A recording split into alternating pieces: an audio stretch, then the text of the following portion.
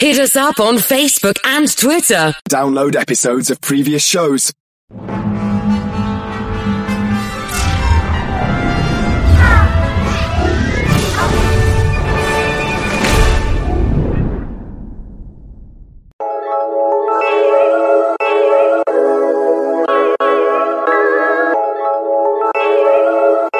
You're listening to Yeah.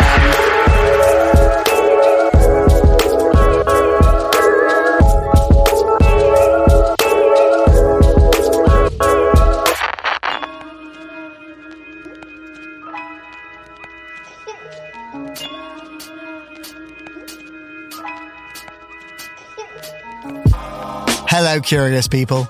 Welcome back to Yellow, a podcast from Design It, put together by the very people who work there. I'm your host, Phil, and one of those people. You're listening to Yellow. This episode is all about equality and a lot more. And I'd like to get personal for a second. If you were to ask me 10 years ago what diversity, equity and inclusion, DEI or D&I as it's sometimes called, if you were to ask me what that looked like in the workplace, I wouldn't have an answer worth you listening to right now. It's not that I don't believe in it. Like many of you, I've been brought up to treat people equally. The issue is, I didn't quite wrap my head around just how much people aren't treated equally. In workplaces, in society, in leadership, in the justice system, and all the rest. Part of this comes down to me being a white, middle-aged male living in Europe. Uncomfortable as it is to consider, I'm privileged in different and collected ways. Unconsciously or not, I simply haven't been exposed to the same experiences as those who are not like me. I am, by virtue of my nationality, my ethnic identity, my sex and gender identity, part of the group that represents the most power and control in society. That's why I say I'm also part of the most privileged group. Society, as we know it, was, by and large, built in the image of those like me. It's sad, really. Making this podcast with the guests we've featured so far has opened my eyes to this. Working with smart people at Design It with actual knowledge about DEI has also given my awareness a rocket boost. None of this happened overnight. Do things ever really happen overnight? It's by talking, training, questioning, and most importantly, listening, I've learned and become aware to so much and to so many. I've also realised I'm not alone. Maybe you felt the same. Maybe you're even on the same path.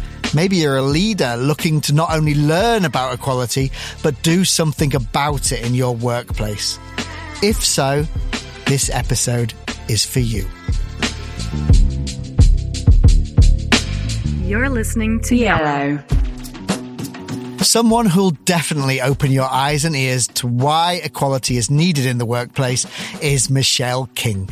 Michelle's an expert on gender equality and organisational culture and has decades of her own research to back it up. This quote is from Michelle's website, which sums up her beliefs nicely.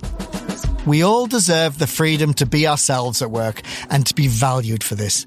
Together, let's fix workplaces so that they work for everyone. I like that a lot. It also makes sense because Michelle works with leaders to build workplace cultures that thrive, especially as the founder of Equality Forward, but also in her role with the UN Foundation's Girl Up campaign, as Director of Inclusion at Netflix, and as head of UN Women's Global Innovation Coalition for Change. In fact, Michelle's been building towards the achievement of gender equality and women's empowerment internationally for over 2 decades. I meant what I said. Prepare for those ears and eyes to be opened. You're listening to Yellow. Coming up in this episode, Michelle will share the current state of equality from her point of view. You'll also hear how you can become a leader in a community of like-minded people, what leadership based on diversity and equality should look like, and what is holding leaders back, with plenty of actions you can take yourself. As a side note, this episode, as with the others, features our guests' own personal and professional opinions. Hopefully you can use them as a springboard to form your own. And the conversation was recorded remotely, so there may be the odd background noise you'd normally associate with having a virtual chat. As always, we hope it brings you that little bit closer to things. So let's get going. First up, with so much of her work focusing on leaders, I wanted to hear how Michelle describes herself as a leader, and when she first realised she was an advocate for equality. You're listening to Yellow. I've never thought of myself as a leader. Whenever somebody asks me, about my work and why it matters, and I guess questions like this, like how I see myself, I really always say the same thing, which is I'm the real deal in the sense that I love my work. I'm 100% committed to advancing women into leadership positions. And it's not just a personal commitment. It's a bit deeper than that. For me, this is a core part of who I am. So I'm an advocate first and foremost, which means I spend a lot of time trying to be a substantive expert to really understand all the research that's out there, to really understand what the problem is that we're trying to solve for, what solutions will work, and what meaningful actions can take place. And this shows up in literally every aspect of my work now. So I have my own consultancy, and the first thing that I did is I went out there and spent my white privilege and hired 2 racial and ethnic minority women and gave them shares in my business.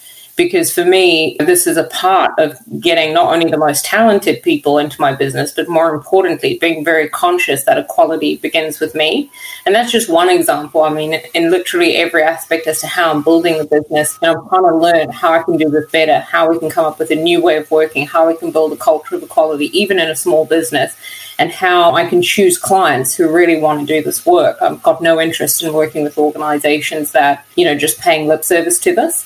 So for me, I really do believe we can have organizations, we can develop organizations that create environments where people can be themselves and be valued for that. But for me, it starts with every single one of us really owning that. And so absolutely, as a leader, I would say, look, I'm an advocate first and foremost. I live my work. It's a core part of my identity and my values. I've worked in sort of for-profit organizations, large multinationals. I've done a range of roles, had a sort of really varied experience. So for me, throughout that, I was looking, like most people are, for a meaningful role, right? I wanted something where I could use the skills I have to make an impact. And for me, that's really the key in all of this is I started to follow the breadcrumbs of curiosity. I don't think anybody wakes up one day saying, I'm super passionate about tech. That's just not how this works. You follow the breadcrumbs of curiosity, things you're interested in, and you start paying attention to your environment. You start to see different problems and think of solutions and do the work to research and understand the issues and the landscape. And then what happens is that becomes this sort of self-reinforcing,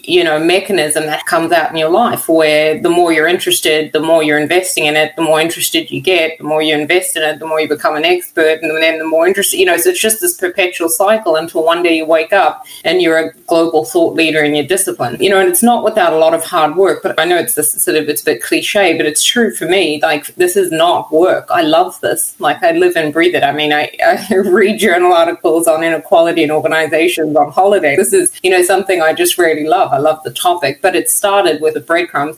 And I think the other thing I'd say to anyone who wants to find their passion is pay attention to what has heart and meaning in your life. When I was researching this topic, I was just interested in it. This was about 8 years ago now as part of my PhD. I was like, I'm kind of interested in this. I might just start researching it before I even undertake a PhD. And I was working for UN Women at the time, and I got invited to speak at a conference. Now, I was new to America. I really didn't know anything about this conference. And I had 2 babies at the time, so I just rocked up to this event. And it turned out to be one of the largest conferences for women in America. 17,000 attendees. It had Michelle Obama. It had Sheryl Sandberg. And here I was sharing some preliminary research findings on why we don't need to fix women. We need to fix workplaces and what that really meant. And it was very, very counterintuitive at the time, because Lean In, this whole idea that women need to do more or be more to advance at work, was extremely popular. So getting up there and sharing this message, I was really nervous because I walked into this massive audience, had Brene Brown, absolute thought leaders. And anyway, I delivered the message, sweating, hands shaking. I come off the stage, panicked, about how I'd performed. And this woman comes up to me at the end of the session to introduce herself, and she looked really upset. You know, she had sort of tears in her eyes and her face was red, and I thought, oh my goodness, what did I say? And she puts both hands on my shoulders and looks at me really intensely and says, I'm going to put on my wall at work what you said. And I said, what did I say? And she said that I don't need to be fixed, you know, that I'm good enough just as I am. And so I always get emotional talking about that, because I could see the pain in this woman's eyes, you know, that no one had ever told her she was enough, and that she goes to work every day in an environment where the entire workplace is rigged, you know, policies, processes, practices, culture, it's all rigged to support one type of worker to succeed. And the message to her is, you don't fit in, you're not good enough, and even if you try to fit in, you're never going to be good enough, and there's nothing you can do about that. And here was somebody for the first time that was saying to her, forget leaning in, forget all that. It's not you, it's your workplace. And when you start to see that, you free yourself from this need to try and be something that you're not. And you step into your difference and you own your difference, and it becomes your superpower. And so that was, sorry, I'm crying here, but that was such an emotional moment for me, because I realized in that moment I had to become the advocate. I had to step into the role. I had to say the thing nobody was saying and share the insights I had. I had to use my skills as a researcher to share exactly what the problem is we're trying to solve for, and really help women understand that it really isn't them, and they can give up all the efforts on fixing themselves and start to see things for what they are, which will allow us to step into our strengths and own that. And I think when women do that, powerful things happen. So for me, that was the moment that I think definitely sealed the deal, if you like, in terms of my work in this area and my commitment to sharing the story. Now, Michelle mentioned Lean In, the book by Sheryl Sandberg. I'm curious what has changed since that came out with the ideas it was promoting for women. How are leaders now leading with equality in mind? How aware are they? In fact, what is the state of equality today? And for any leaders or aspiring leaders listening, there are some tips on how you can play an active role. I think how we achieve equality, which is really an environment both at home and in our workplaces where we can be ourselves and be valued for that. That's my definition of equality. It's the freedom. So equality is freedom. It's a freedom to be yourself and to be valued for that. So whether that's at home or whether that's at work, that freedom comes through a sort of three-step process, right? It comes through awareness of inequality, awareness of the challenges people face, awareness of differences, and then a deep understanding, which is the second piece, as to how this plays out in your life. So it's one thing to be aware and to understand the concept of gender pronouns, for example, or to understand terms like intersectionality. And, you know, it's one thing to understand some of these terms in the space, to be aware of these terms, but it's quite another to understand, how does this play out in my life? How can I start to think about the ways in which these concepts show up every day in my workplace, show up every day in my home, in my community? And I think without that understanding, it's incredibly difficult to know when to take action. It's also difficult to know what moments you need to pay attention to. It's hard to know, you know, how do you show up at work in a way that's inclusive? How do you lead in a way that's inclusive? What are the systems and processes in your workplace that need to be designed for difference and rewired to support, you know, this culture of equality or an environment that really values difference? So what are the ways in which we need to be thinking about this? And taking that action requires the awareness and understanding. You know, I was dealing with a leader the other day who said to me, I feel very aware and very informed. And I was like, yes, that's normally the starting point of this work. The problem is people stop there. They don't then take that awareness and think about how to apply that in their workplace to understand how this is showing up. The challenge is it requires work. It requires individuals to do the work to really build the awareness in a way that can help translate into understanding. So, for example, if you're a leader and you think you have interesting conversations at home about inequality, you watch the news, you might listen to one or two podcasts, and you might try and occasionally get to know people who don't look like you or ask their opinions, and you think, you know, I'm aware. I would argue that you're really not. You know, awareness is a practice. It's something that we have to do continually. I have had to broaden my awareness and understanding of all areas of difference, and I continually do that. I renew my awareness continually. People think it's a one-off effort, and they tick some magical box and suddenly they're aware, or what do Americans say? They're woke. And that's not the real work. The real work is an ongoing commitment to deepen your awareness of these core issues. And then this is the hard bit, to think about how you contribute to the inequality you've learned about.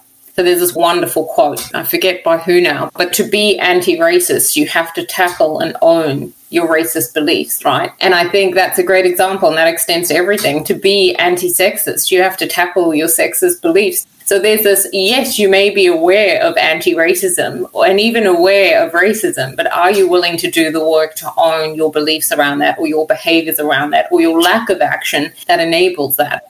Right now, I'm coaching a whole bunch of leaders on exactly this topic. If you're going to commit to this journey of equality, which is really just fundamentally good leadership, you are going to own and take accountability for the inequality that people in your team experience. Just want you to think about what I just said. So the day-to-day inequality that people in your team experience, you need to take accountability for. And you do that by investing in your continual education to develop your awareness. So disrupt your denial. You know, we're all in denial to some extent about inequality. Your workplace is not a meritocracy. It doesn't work for everybody in the same way. Everyone who works for you is not just an employee. They're an individual with intersecting and different identities. And difference in workplaces compounds inequality. So do you know and understand the barriers women face in workplaces? If not, can you become aware of them? And then can you take that awareness and sit with the people on your team and have conversations with them to understand, how do these challenges show up in your workplace? For example, is there a performance tax that we know exists, we're aware that exists in academia for racial and ethnic minority women, where they have to work twice as hard than their white counterparts to advance?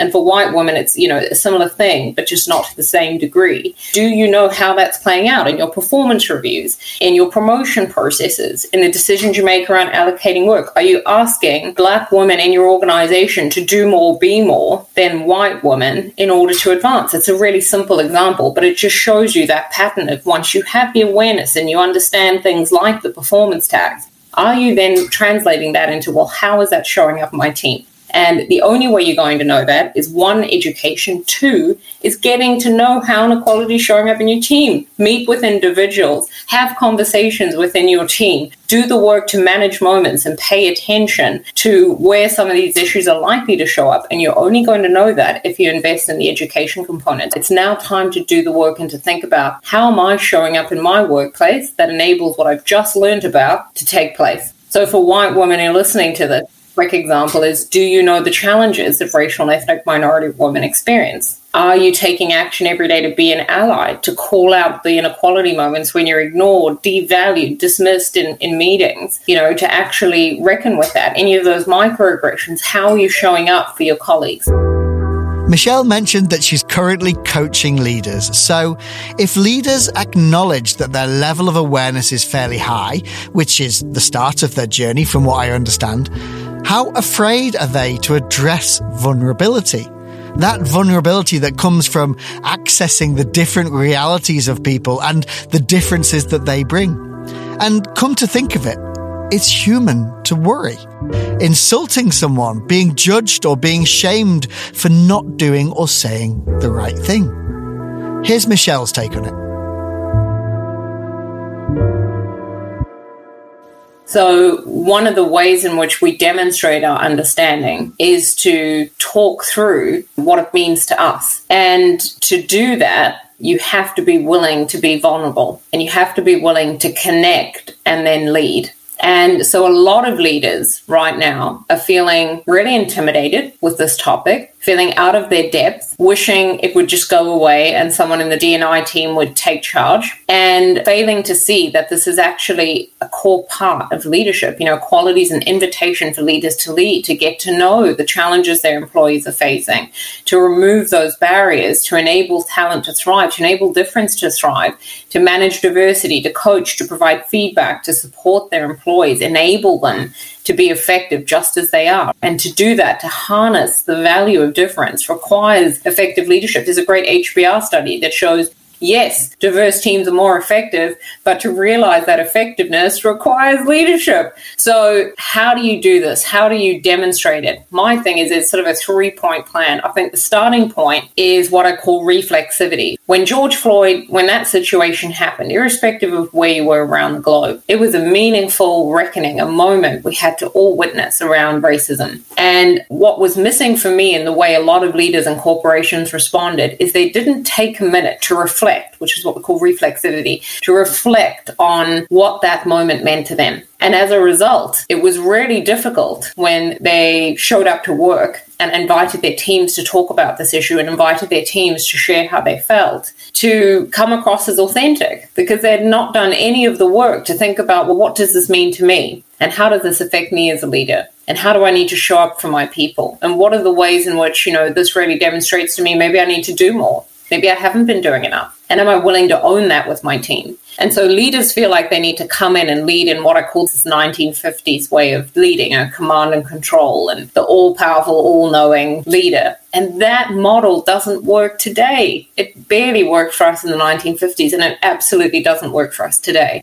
To manage issues like global racism and global sexism and core issues we're grappling with, you have to be able to invite your team to share how's this showing up in the workplace.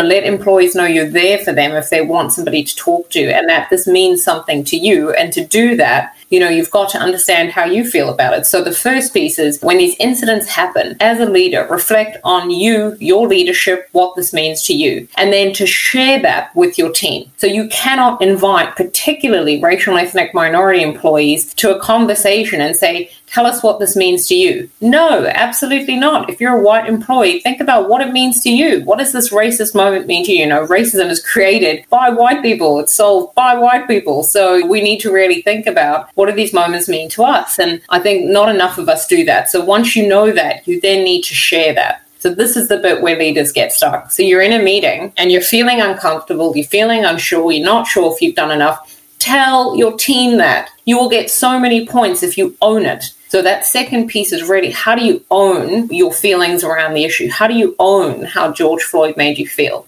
And when you own it, think about what you're prepared to do differently. What actions are you going to take? How does this help you really think about your leadership? Are you doing enough? And what else could you do? And then commit to that with your teams. And so for me, that is really the approach to it, doing the work. People are tired of the talk. They're tired of the corporate speak. They're tired of the commitments that mean nothing. We need our leaders as individuals to share what they are personally willing to do, not just some broad corporate speak. I hope there's a lot there to get you started. Reflecting on the issue, owning it, then committing to change. Or at least being prepared to acknowledge what changes you'd like to be making. But leaders aside, what about the members of diverse teams, the individual contributors?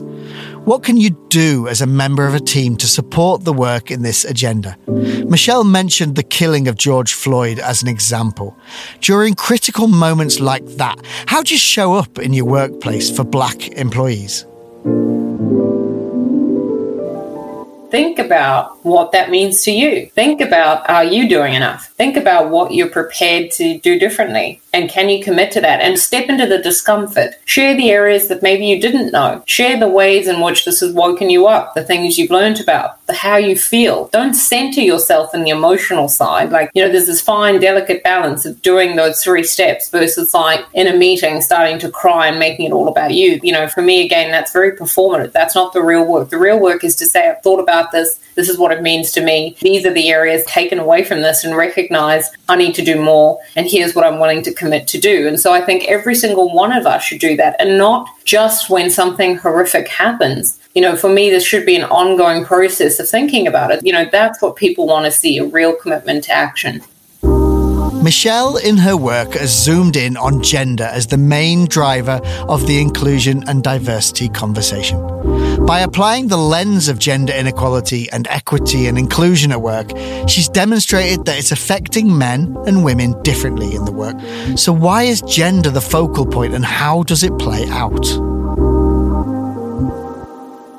There's a number of reasons I start with gender. Firstly, if you look at the history of inequality, patriarchy was really the sort of founding father of all forms of inequality. So using our sex and using gender, which is a construct, like it's an idea that society came up with for how men and women are meant to behave, using both of those as differentiators and ways in which we value, masculinity or femininity, less than or more than, just depending on how you look at it. This was the starting point for taking an individual difference and using that to devalue certain individuals. That history of this being the lens by which we start to differentiate between people. I thought, if we can tackle this, we can tackle all forms of inequality. And in particular, for me, what's been an area of interest has been the way in which sort of gender and race intersect and create new forms of inequalities. And so for me, if you start with the most marginalized, the most discriminated against groups in organizations, and you solve for that, you then solve for everything by default. And so wanting to tackle inequality, I started with gender. But if you are an intersectional researcher, which you have to be if you're looking at equality, you really are looking at all forms of discrimination, not just one, because you're trying to understand the way in which the inequality shows up differently for all individuals, and everybody's different. So this is really taking that intersectional thinking and applying it to my work has allowed me to look at all areas of difference. Time out. Let's pause for a second. That word intersectionality. I sometimes hear new terms like that and wonder what they mean. Maybe you're the same, or maybe it's just me. Either way, I need to know what is meant by intersectionality. So intersectionality was a term coined by Kimberly Crenshaw in 1989. Who came up with this idea essentially for Black women about how gender and race intersect. So if you literally think of an intersection on a road, intersect to create a new experience of inequality. That's essentially what it is. Because in organizations, you can have sexism, you can have racism, you can have inequality stemming from both of those. But what happens when they come together and create or compound inequalities in organization? Just theoretically, it's a wonderful way of thinking about how difference creates different experiences of inequality. And so I always say, to apply intersectional thinking is to think about the individual. So sit down with someone and think about who they are. What are their different identities? And what are the ways that those different identities come together to create different experiences of inequality? So, every individual is different, and getting to know the people on your team and understanding the challenges they face starts with seeing the person. And I think intersectional thinking is an incredibly important lens for understanding difference. Okay, let's jump back into equality and inclusion in the workplace. How is it affecting men and women differently, and what form does it take? So the starting point for all inequality in organizations is what we call the success prototype, or the idea of what good looks like when it comes to leadership, when it comes to being an employee. So research finds in most organizations consistently, when we think of what good looks like, we're going to think of that, what I call success prototype. So it's somebody who's white, middle class, heterosexual, able-bodied, and male. But more importantly than the demographic characteristics, it also tends to be someone who's willing to engage in dominant, assertive, aggressive, competitive, exclusionary sort of behaviors. Someone who's willing to make work the number one priority. And the problem is, if that's the ideal standard in organizations, leaders lead in a way that reinforces that. So leadership looks like that, and that encourages employees to behave in that way. And pretty soon you've got an entire workplace culture, which is the lived experience, right? The day-to-day behaviors that create our lived experiences of organizations. And so the problem is, the more ways that you differ from the ideal or that success prototype, the more barriers you're likely to encounter. Not just on demographics, also in terms of behavior. So the reason this creates challenges for men in a way that's different from women is, for women, obviously we don't have our gender in common. If you're racial and ethnic minority women, you also don't have your race in common. And the list can go on and on, right, by how many different ways that you differ from the ideal. And when we try and be more stereotypically masculine, so that dominant, assertive, aggressive, we're defying standards for what good looks like for women. And we get penalized, so we're seen as less likable. Because for women in society to be likable, you have to be meek, mild, and unassuming, right? So women face this trade-off between being seen as competent or likable, and it's impossible. And so for women, this plays out in a whole different bunch of ways. But the basis of it is we devalue women and femininity in organizations. So anything associated with being a woman is seen as less than. And as a result, we devalue women. So that's for women. But for men, it was very interesting. So I always feel like I owe men an apology because, when I was looking at this model and the way in which it worked, I assumed it worked for men. And I was wrong. And as a researcher, I'm always willing to admit I'm wrong. And it was through some series of talks I gave and in chatting with men, I realized something's not right here. And I went back into my data set and spent about 6 to 12 months just researching the challenges men faced and realized very quickly the assumption that the model works for men is not true. It's this double whammy. It's not just being a good leader. It's also what it means to be a man. And so for men to really support gender equality, they have to redefine what it means to be a man. Being a man shouldn't simply be tied to being somebody who is the hero, who never shows emotion, who never shows fear, who's dominant, who's assertive, who's aggressive. Men need a different way. They need the freedom to show up differently because that style of leading might have served us in the 1950s when everybody looked the same. But it doesn't serve us today, particularly in a COVID world, and it won't serve you in the future. A more inclusive, democratic, what we call transformational way of leading is more effective. And so men need the freedom, if they want to survive and thrive today and in the future world of work, to demonstrate different leadership capabilities that doesn't penalize them to be seen as not manly or not masculine.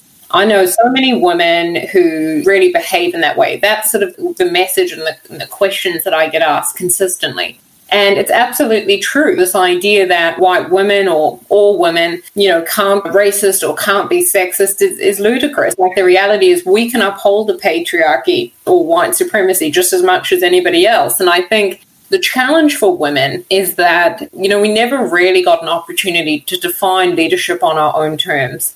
So we never really thought about, hey, how do we want to lead? Because our workplaces were so busy telling us, A, this is the standard, B, you don't fit it, and C, you need to lean in and do more to try and fit it. But guess what? You're never going to fit it because by default, you are not the prototype. And I think for women who sell their souls, it's an incredibly lonely journey. You might make it into sort of senior leadership teams, but research finds you're going to be isolated. And I just want to make a really quick point because it's really important. I want to make sure I'm being clear on this. I'm not saying that we need to work in a work environment where we're all suddenly adopting more feminine norms. That's not what I'm saying.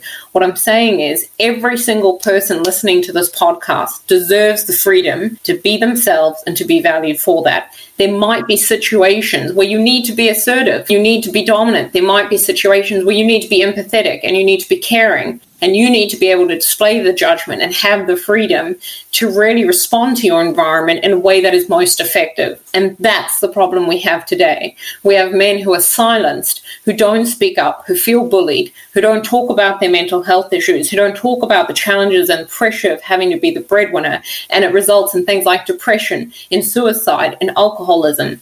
And that is because they don't feel free to be themselves. We need a better model where there's not this heavy price to pay for making it to a leadership role. We need to give people this freedom. And guess what? It actually results in better business outcomes. So that, for me, is really the goal with all of this.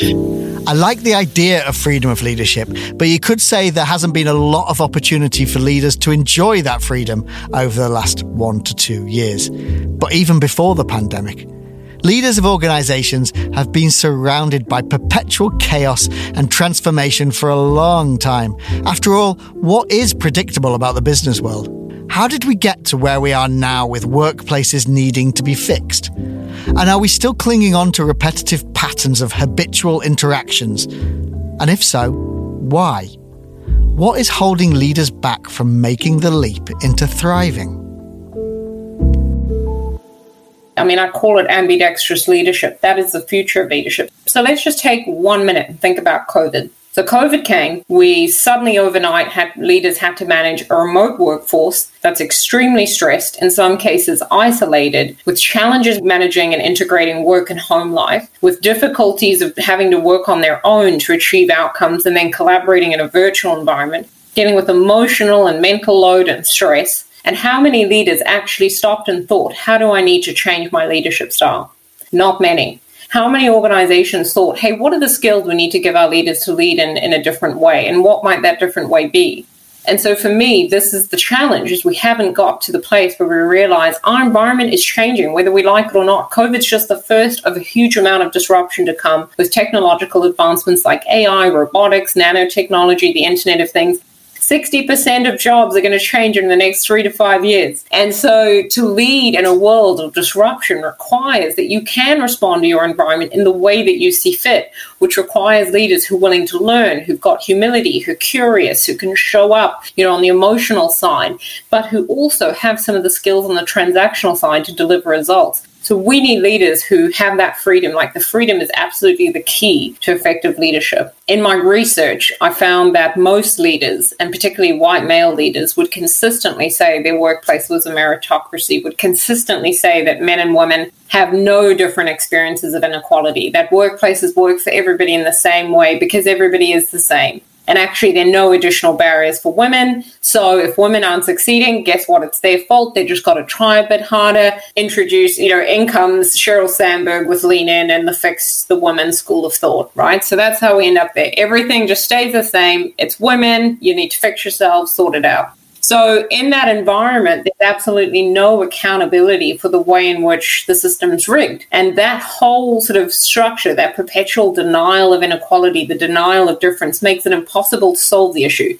Interestingly, this extends to race. So racial denial is a very well-established concept in the literature. The way in which we deny racism makes it impossible to solve. When someone comes to you and says, hey, that comment was a bit racist, and you say, no, it wasn't, and actually I'm offended that you told me that, and you need to now apologize to me for my racist comment. I mean, it makes somehow the racist behavior not as bad as the person highlighting the racist behavior. It's ridiculous. It makes it impossible to solve. And so, the starting point for all of this is disrupting your denial. The starting point is recognizing the way in which this doesn't work for you. And D&I initiatives have failed on this. They've absolutely failed. So they've come in with things like targets. They've come in with things like unconscious bias training, so making people somewhat aware of the fact that they have these issues and biases, but then saying, don't worry, it's unconscious. You don't have to do anything about it anyway. And so research shows that makes things worse. And as a result, most of our initiatives when it comes to D&I, 63% of human resource professionals believe the D&I initiatives they have in place today, most of those typical ones around policies or process changes or training like D&I training,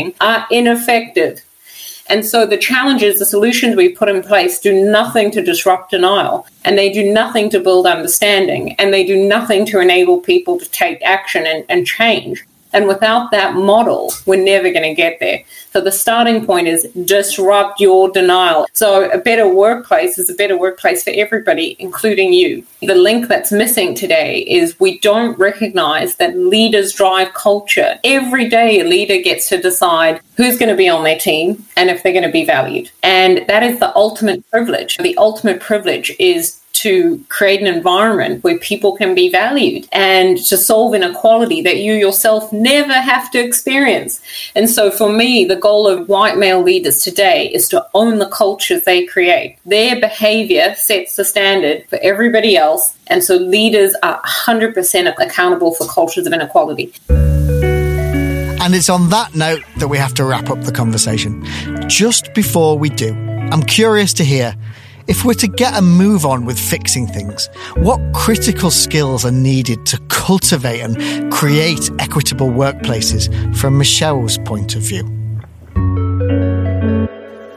So in terms of the skills that I think that are helpful to practicing inclusion or being inclusive in terms of how you show up every day, the first thing I would say is be reflective. So take time out of your day to think about how inequality is showing up in your workplace, to think about your journey in understanding some of these issues. If there's an area you're uncomfortable with, lean into that and get to know it. So if it's things like privilege, or if it's things like homophobia, or things like ableism, any of these issues that you're uncomfortable with, reflect on that. Try and think about why that might be, and then develop your awareness and understanding of some of these issues by, reading, by listening to podcasts, by watching videos on experts. There's so many resources that are freely available that you can start to educate yourself on difference. So that would be my first bit, reflect. The second thing I would say is commit to leading with your oneself. So what I mean by that is show up to work as you are and show up with your different identities. And look, that's much easier for people in privileged positions to do. And so if you're in a position of privilege, really try and start to own your identities, all your identities outside of work. Own your differences. Start talking about that and sharing that, because that gives other people permission to do the same. The third piece I would say is focus on, what has heart and meaning in your workplace. So think about the ways in which you can connect to your colleagues. If a major incident happens globally, don't just ignore it. Take time out to connect and then lead. Take time out to understand how people around you are feeling and experiencing inequality in your workplace. Invest in getting to know people who don't look like you. Spend time connecting with the people that you work with. The fourth thing I would say is really pay attention to the moments. So inequality is a lived experience. It shows up in the moments day to day, whether somebody's ignored or somebody's sort of devalued in a meeting or spoken over or has somebody steal their idea and pitch it in a meeting, which we know happens a lot to women. Call those moments out. Manage the moments. Pay attention to the moments that matter. And then finally, be in service of others and recognize that by creating a more equal workplace, it serves to benefit you. To really take that action, you need to be able to finish the sentence, equality benefits me because. You need to be able to identify how it benefits you. Because once you can do that, then you can personally commit to the work. You make that connection to this work. You recognize that a more equal workplace allows me to be myself. Allows me to be valued for that. And that's ultimately going to make me more effective.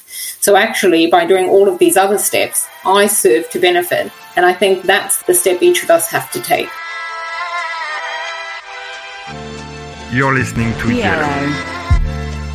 Thanks very much to Michelle for sitting down with us to share her thoughts on the role of equality in fixing workplaces. Perhaps some of what she said will spark an idea for you too, or at least feed the green shoots of improvement.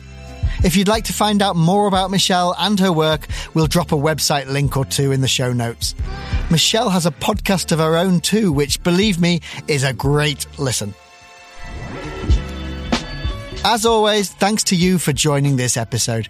And a heads up, we're experimenting with Yellow as a podcast. We still want to feature the people you want to hear from and the topics you want to learn more about. But Yellow might do it in different ways. Whatever happens, do continue to get in touch with your suggestions. And if you'd like to rate and review this podcast too, that's always appreciated.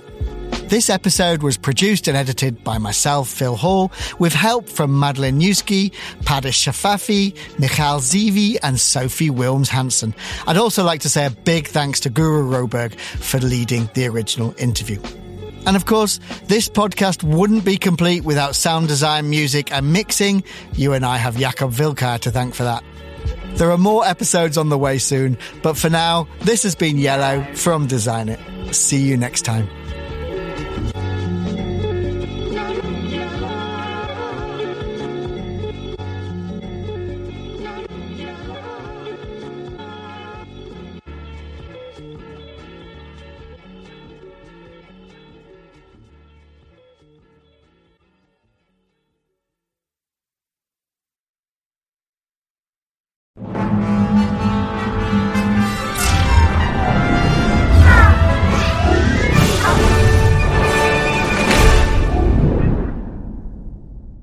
If you enjoyed today's show, please head over to iTunes, give us a rating, and leave a review.